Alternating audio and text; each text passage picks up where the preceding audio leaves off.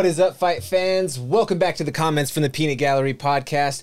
I'm your host, Jordan Kurtz. I'm sitting here with a special guest that is here to us today by popular demand. So thank you all of you who follow along and who engaged and said that, you know what, before he has his fight, his pro debut for LFA 133 on June 3rd, you have to have the grim one, Luis Gurule, here in studio. Luis, how you doing today? Oh, I'm doing good, brother. Doing good. Ready to go. Man, I'm so happy to have you here in studio and chatting with us. I mean, because like I say, I wanted to have it done, and I'm so glad that the people also wanted to see it. So thank you for taking the time. Oh, no problem. I love being here. Yeah, Luis, so just like that, we kind of mentioned a little bit of the details there, but in terms of, you know, like where can people watch the fight, where can people buy tickets, so on and so forth? Yeah, put it out on my Instagram. If you follow me, Gurule_MMA. I got my link there for tickets. Going to be at the University of Denver, Magnus Arena. You can watch it on UFC Fight Pass, June 3rd. Yep, so that's going to be a star-studded card as far as all the top talent, really and truly, up and down the Front Range here in Colorado. LFA never has a lackluster show. It's one of the top productions out there outside of the UFC. So make sure that you guys are tuning in and make sure that you pick up those tickets and use those commission codes, because these guys do get paid off of that, and that does help them in terms of the growth and the progression of their career there. Now, Luis, this is your pro debut, but you're not exactly the regular, you know, 0-0 like guy that's just kind of barely teetering into the pro ranks. Like, yeah, I think it's fair to say, especially after watching, if you've seen any of Luis's fights. I mean, don't blink, because they're not a whole lot to watch in them, but yeah, not a lot of time in that cage yet. Now, that being said, though, like, what are your thoughts, being that, you know, you haven't had a ton of time in the cage so far, but you've also had issues with people saying yes because you're such a menacing threat when you get locked in? Yeah, I mean, I think people talk about cage time a lot, and they really have a lot of importance on it. But, like, in my case, I've had 2 amateur fights, and both have been, like, minute and a half long. And I know it's going to be difficult, you know, gaining cage time if, you know, all these next fights, they're pro fights. These fights count. They matter. So I guess my mentality when I'm thinking about that is that I make every day in practice count. When coach says something, I'm fucking listening. I'm practicing that shit all week. I'm dreaming about it. I'm thinking about it. Think about it falling asleep. I'm twitching, trying to hit a double leg. You know, the girlfriend's getting mad because I'm twitching in my sleep. I'm like, oh, defend this double leg, you know. But I think a lot of it's just focus. Like my word of the year was honed, just to sharpen a blade, right? And yeah, that's how I think about it every day, is I'm sharpening myself every day. And like Alex Hernandez, he said something that really resonated with me during one of his talks. And he was like, you know, every moment matters, you know, every hour. Like, people say, yeah, the day matters, and they forget about the little moments in that day. I'm like, dude, I'm trying to stay razor sharp. I'm trying to catch up to Brandon. I want to be on the same, you know, cards as him. When, you know, I want to be in the UFC. I want to make my name out there. So I don't think cage time matters as much when you're focused and that dialed in, and you're making those cage time you get in practice matter. Certainly, certainly. And I think that you spoke to it, but without directly saying it. You're very disciplined. You're very tunnel vision in terms of when that task or when that goal is in front of you, it's a by any means necessary type of situation. Is that fair to say? Yeah, exactly. And, you know, it's crazy because I've had problems with, I mean, I think I've had problems with discipline in the past where, like, other people might be looking in, they're like, dude, you're fine. And I'm like, I didn't wake up at 6 o'clock and go run today. I bet that other guy did. And, like, you know, that's the kind of thoughts that go into my head, and that's, like, what kind of keeps driving me to be better, is because I always got that little voice inside my head that's like, you know, dude, I bet someone else is out there working, so you better get out there and work too. Like, I don't know. I feel like I don't really deserve to take someone else's dream in that cage if I didn't work, you know, as hard as I possibly could for it and make it worth it. Where does that come from? Like, where does that work ethic, where does that spirit of the dog truly come from for you, Luis Gurule? You know, man, it's hard to say. There's been so many people, and I've had so many coaches in my life that have kind of just helped me see that path going forward. But probably the first one, you know, would be my dad. he worked hard as fuck like my whole life, but it's the littlest things that can like really affect you in life when you're a kid like that. But I remember just working on the car with my dad, and he's like, "Hey, take off this bolt." I'm like, "I can't fucking take that bolt off. It's rusted shut." He's like, "Just try." And I'm like, "Ah," and I'm little and I can't. And he's like, I can't take it off. And he's like, "Well, I think," he's like, "another man put it there. You can take it off." And I don't know, something about hours I probably stayed at that fucking bolt, and I finally beat it, got it free, and I was like, "Oh, shit, you're right." And I don't know, it's like that little seed was planted. And then, I've had other coaches say various things, and, I had a coach, Todd Porter at Mines, and he said something that, it was just be the dog. That's literally all he said to me. He's like, "Yeah, dog, if dog's out there, he's starving. He's not going to question, what happened yesterday. He's not thinking about what's happening tomorrow. He's, he wants that meal. He wants to live. He wants to survive. He's going to do whatever he needs to do to accomplish that goal." And I was like, God, that was hard, Todd. I just want to go run a marathon and I want to go fight someone. But, yeah, Porter said that. And, ever since then, it's just like, all right, we got to be the dog. We can do it. Do you think that those elements of the formation of your mindset paired along with just the nature of being a wrestler, that you were a high-level wrestler coming out of high school, you went and wrestled in college, you had just these years and years worth of reps within a very grueling and strenuous sport that just requires a certain level of work ethic and output just to be able to maintain, no less thrive, just to maintain. Do you think that was kind of exacerbated by that? Oh, yeah, definitely. Just starting out as a young kid wrestling, like, that's probably one of the hardest sports you can do. Like, just discipline-wise, cutting weight, fucking running all the time, drilling, you're trying to catch up. And, I started late comparatively to, like, a lot of people. I started when I was a freshman in high school. So, typically the better guys in high school are the guys who did it when they're little. They kind of have a head start going into it. God, I sucked. I think my mom still has it in like a tub somewhere. I found an old newspaper, like they had a little article about the team, and it's like, yeah, Luis Gurule started out his year like 0-9, 0-10 or something, and he won this tournament or something. I was like, oh shit, God. But yeah, but having supportive coaches like that, they're like, they see that you have something in you. They're able to bring it out like that. Man, I can't thank like Frank and Nietzsche enough, my high school wrestling coaches, because they really like helped form that seed, helped form that basis for like who I am today. It helped a lot. Oh, definitely. I mean, I think you see it just throughout. It's a common theme for fighters or just within the combat sports world in general, that some of the most calloused and hardened minds in what we do come from having that wrestling background. Mm-hmm. Yeah, definitely. It's just such a grind wrestling is, and it's constantly like, everyone is like really concerned about, me cutting weight or trying to take these fights back to back that unfortunately didn't happen, but they're like, oh no, the weight cut, blah, blah, blah. I was like, bro, we cut weight every week for wrestling, and I'm having, matches and tournaments, and sometimes you're making weight back to back. So like when you're in that mindset, like little things like that you're like, what? I get to weigh in the day before and go fight this guy? I can do that next week. Shoot, if I don't take any damage, I'll do that tomorrow. I'll do that the same night if I have to, Yeah. So, yeah, that definitely helps. Just that mental grind.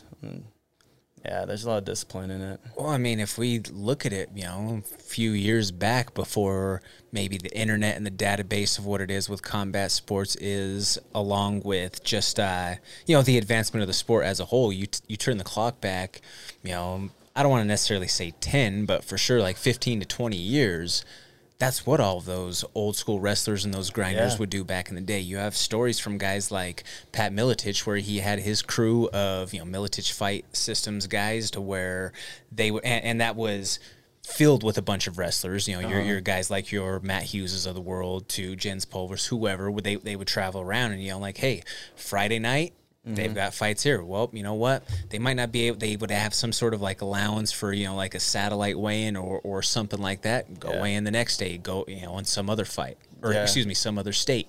Or then, no less, maybe not back-to-back nights, but for sure, multiple weekends consecutively. And then you even have, to this day, you have guys like, and he hasn't fought in a little while now, but through that, he maintained that throughout his career with someone like a Jeremy Horn, who Jeremy Horn has, you know, I think 120 plus professional fights, to where he just like, hey man, I can go around, like once his UFC career and once the tops of the tops were done, he could still go around every couple of weeks and go fight at these local to mid-level regional shows, make a couple of grand a pop, especially between his sponsors, ticket sales, all of that, and never have to worry about quote unquote real work. Yeah. Yeah, it's just that wrestling mindset. You're like, man, you're raised in that, basically, you know, from a young age to be in that mindset of just shit ain't shit. Just go out there, get it done, you know.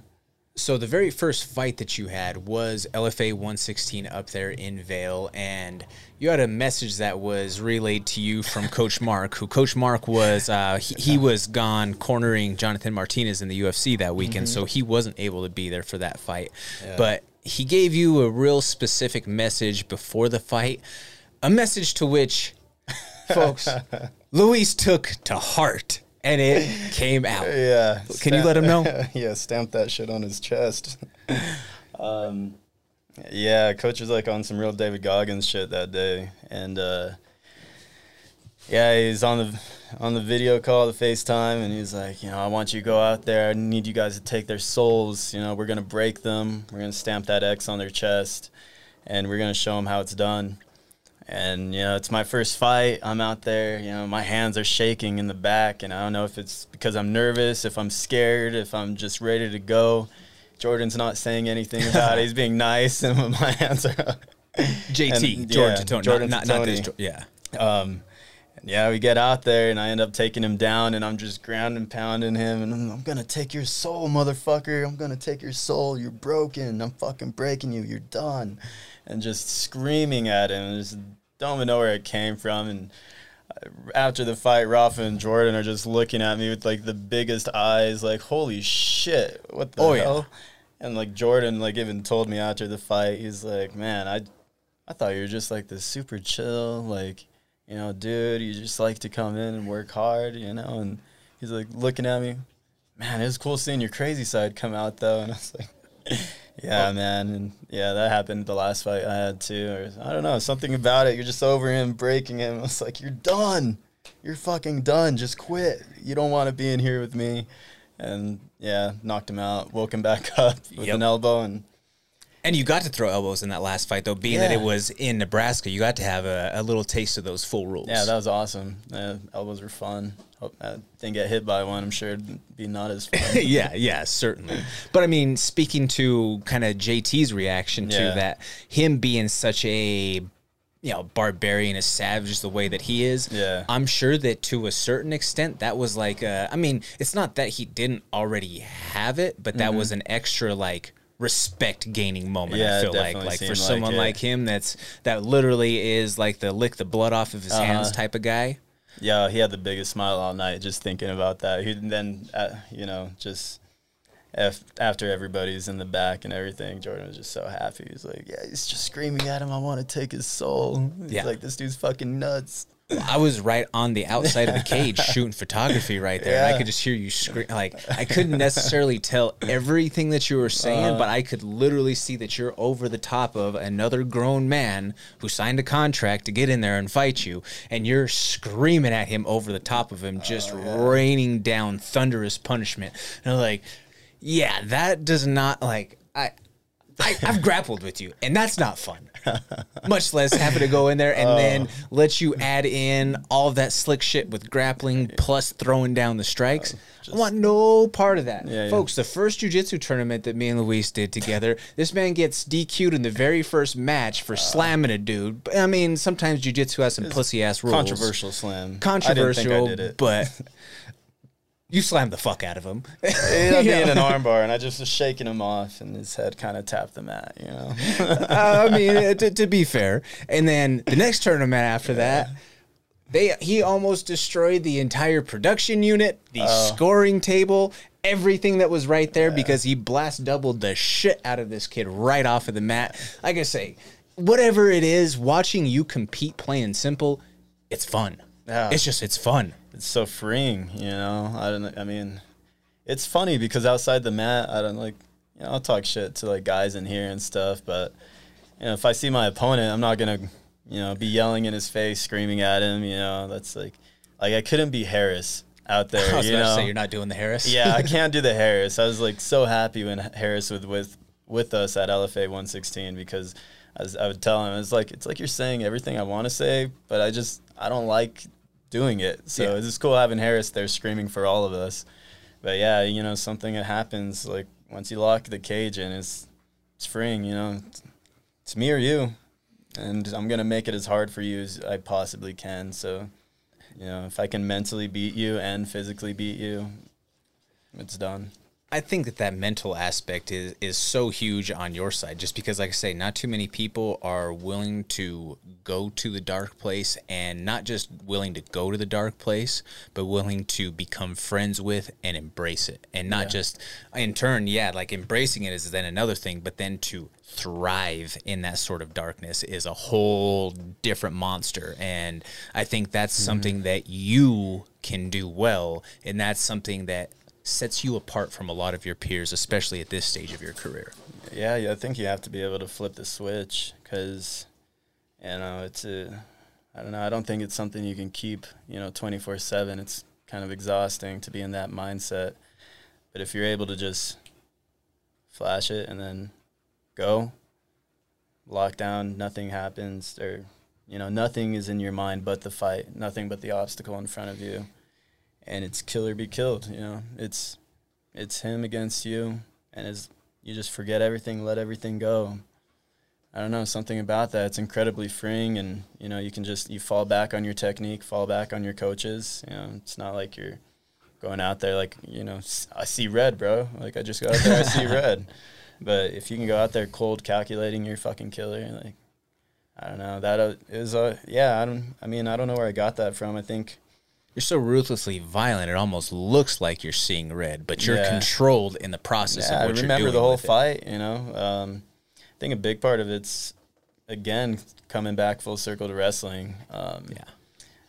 When I first started, you know, real emotional if I lost, or, you know, real emotional if I won.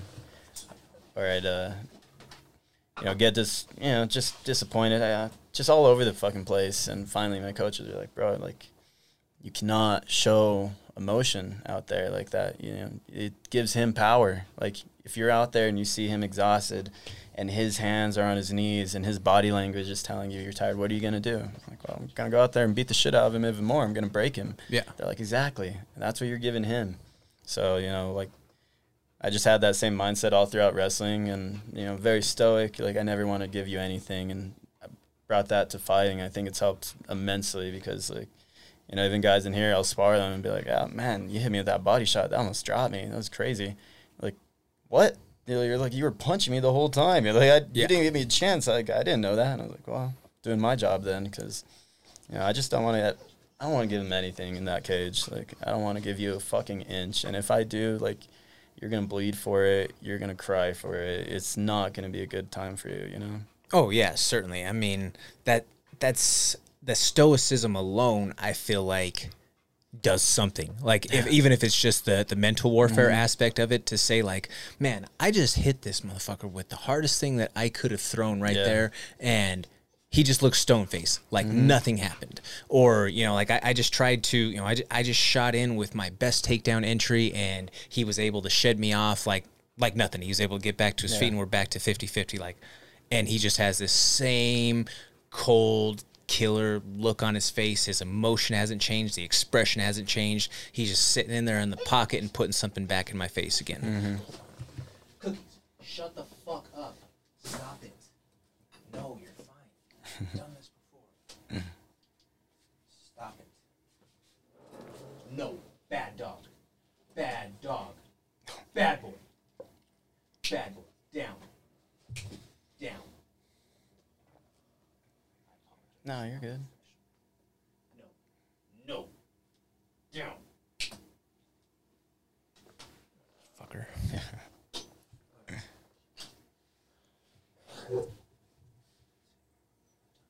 Cool. All right. So let's see. I lost my train of thought right there with that. Me too. Oh, stoicism. Yeah, the stoicism.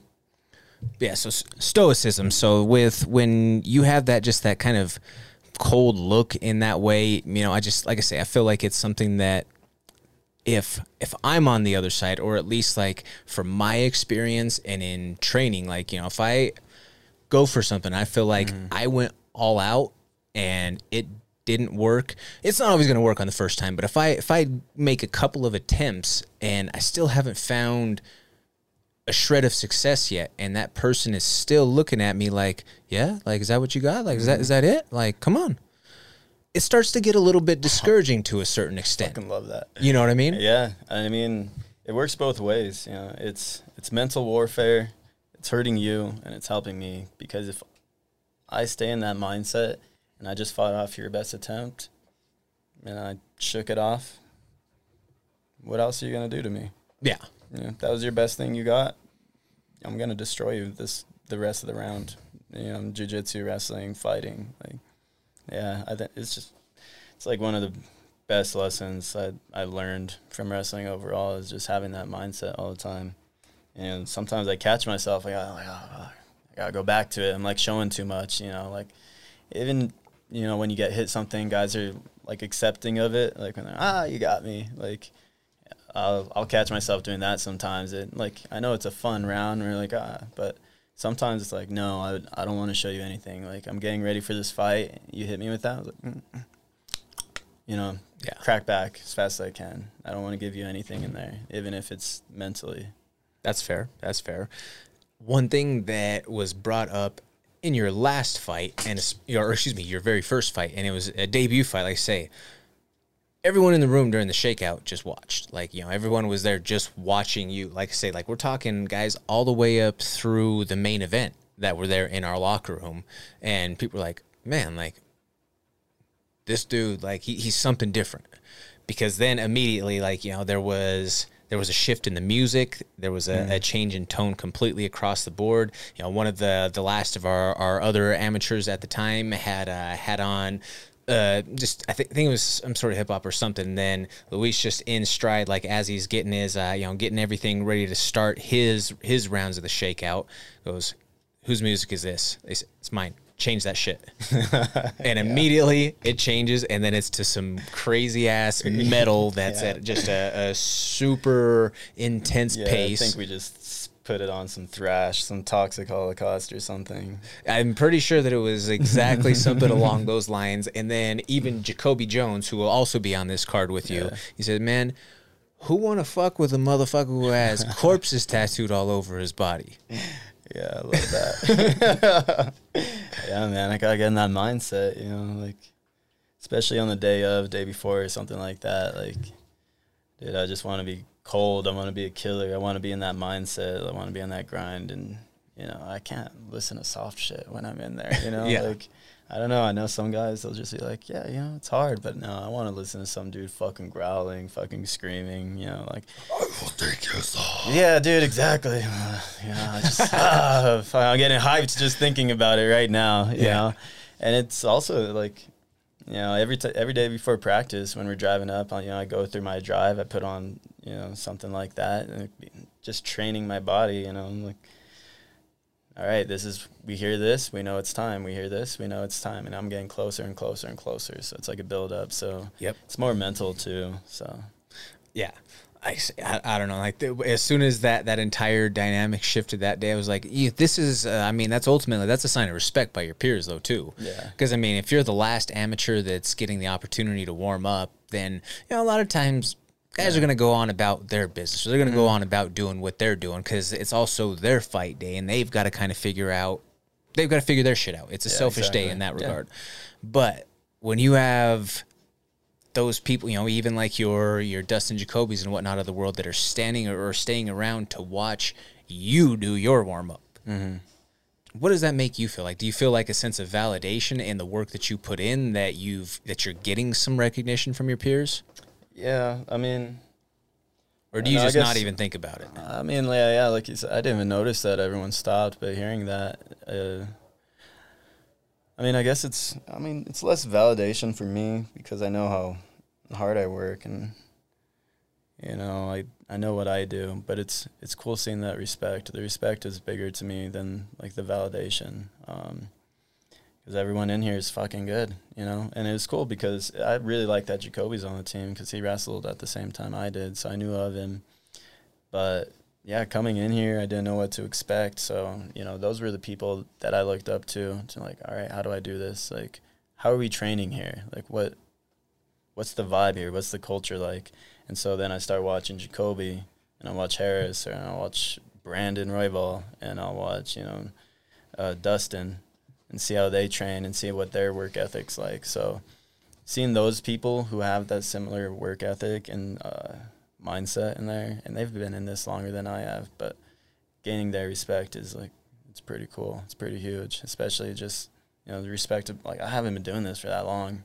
Been doing it for actual MMA training a year, maybe a year and a half. Yeah, coming right up on that mark. Yeah, so, you know, just playing catch up, but it's always looking at the best guys and like, all right, what are you doing? Like, yeah, how do I do that? I'll see Jacoby running on his Instagram or something, like, all right, I'm going to go for a run now too. You know, like this, I'm figuring out my own thing, but at the same time, I'm still just gaining little bits and pieces from everyone around me. And I think it's helped me grow like super fast. Oh yeah, absolutely, man. Now, Luis, we've covered a lot. We've talked about some thoughts on the matchup, mindset, a little bit of your background there. Real quick, as we tie some things up, is there any sponsors, training partners, coaches, management, anybody that you want to throw a shout out to?